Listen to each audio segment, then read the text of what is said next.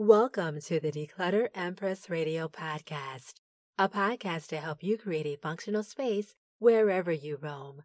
I am your host, Daria, and today we will discuss how to make your home your oasis.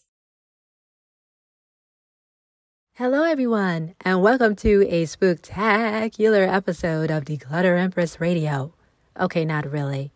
It's Monday, October 31st, and if you're not getting ready to get the kids ready for trick-or-treating or going to a party or whatnot, you're probably at home like me, trying to figure out next year's goals and evaluating this quarter's goals. Yep, that's what I'm doing.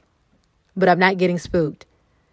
In the meantime, between time, though, I'm briefly looking at the fall leaves coming down from these beautiful auburn, yellow, and orange trees. You know, I'd really like to get out there and jump in a pile of leaves before the snow comes. Have you ever done that? Jumped in a pile of leaves? I think I may have done it 2 or 3 times in my lifetime. I'd like to do it again. But, as I stated earlier, if you're anything like me, you're probably been in the midst of reviewing your goals for next year. And I actually wanted to present an encore episode of what originally premiered on October 29th of last year. And it's just a summary of how not to get spooked if you haven't fulfilled your goals and how to move on. So I hope you enjoyed this episode, and I'm going to come back next month. It's already here, November, with a new episode. And I'd love to hear your comments about goal setting and priorities from the encore episode. So until then, enjoy, and I will talk with you soon.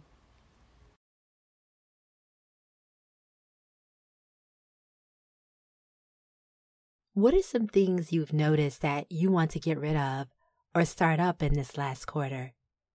Do you have any do-overs? Well, I'm here to tell you, it's never too late to begin again. We have just a couple of more months in the year. Currently, companies are in the final quarter, ramping up to meet their earnings goals, figuring out bonuses, pay raises, and the like. What have you decided to prioritize? Or better yet, let me rephrase the question. What isn't the most important thing to get done right now? Because that endless to-do list will always be there. So I think the additional questions to ask are, what's really lighting your fire right now? What's your jam? This year, I have really focused on living in rhythm. I've spent my life pretty much trying to balance it all. Raising a family, working vacations, all of that.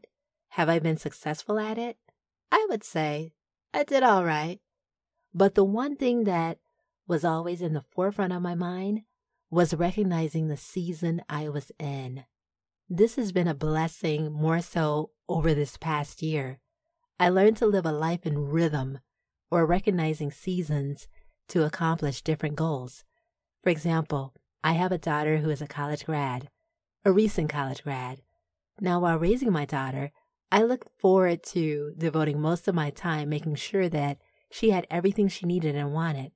Playing time, reading time, recitals, rehearsals. But as she began to get older and increasingly independent, I could pursue additional activities and hobbies that were more time-consuming and required deeper focus and concentration. In other words, this was a season where most of my concentration was on raising my child, not spending lots of time on my own pursuits. This is the reason why I think it's so important to recognize the season that you're in. And I often like to refer to nature when talking about living life rhythmically. Now, I'm not an expert on Earth, space, and science. Hi to all my astronomers, spatiologists, and meteorologists out there. But what I do know is that depending upon where we are in the world, our length of sunshine and type of weather we experience is based upon the season we're in. So, just like we can't experience the same type of weather conditions at the same time, we can't expect to do everything without something being sacrificed, whether that's your mental or physical health or relationships.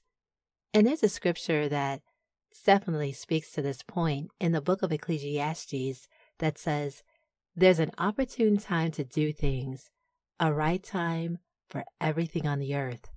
So while you can't get everything done all at once, you can definitely get your top priorities done. Which brings me to an incredible book that I read early last year called Free to Focus by Michael Hyatt, where he talks about what I like to call a 3-in-3 system.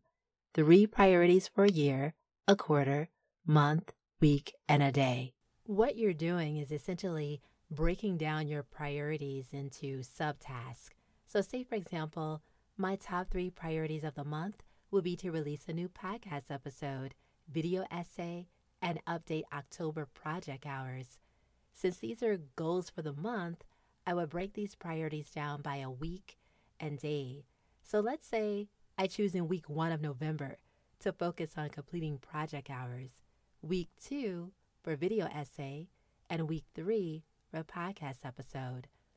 Then I go on to break this down to days, where on Monday, I focus on updating 1 week of project hours, editing the first half of a podcast episode, and reviewing the first draft of the video essay. Now, there will be variations in your schedule based on what is happening outside of work, like personal activities and other major events and obligations. So say, for example, for me, once a month my family enjoys regularly eating out.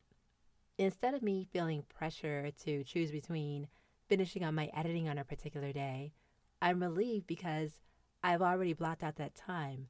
My expectation is set of what's going to go down on this day. This practice allows me to be versatile in my scheduling. I feel less pressure, and so far it's working splendidly. This also works for regularly scheduled tasks or meetings at work.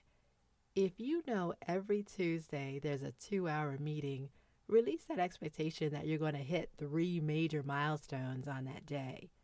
You will have to adjust some things. And I go back to my example of eating out with my family monthly. After I eat out with them, I can resume my big 3 the next day.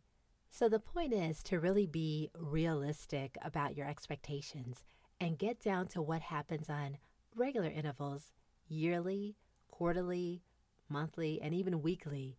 This is what rhythm looks like.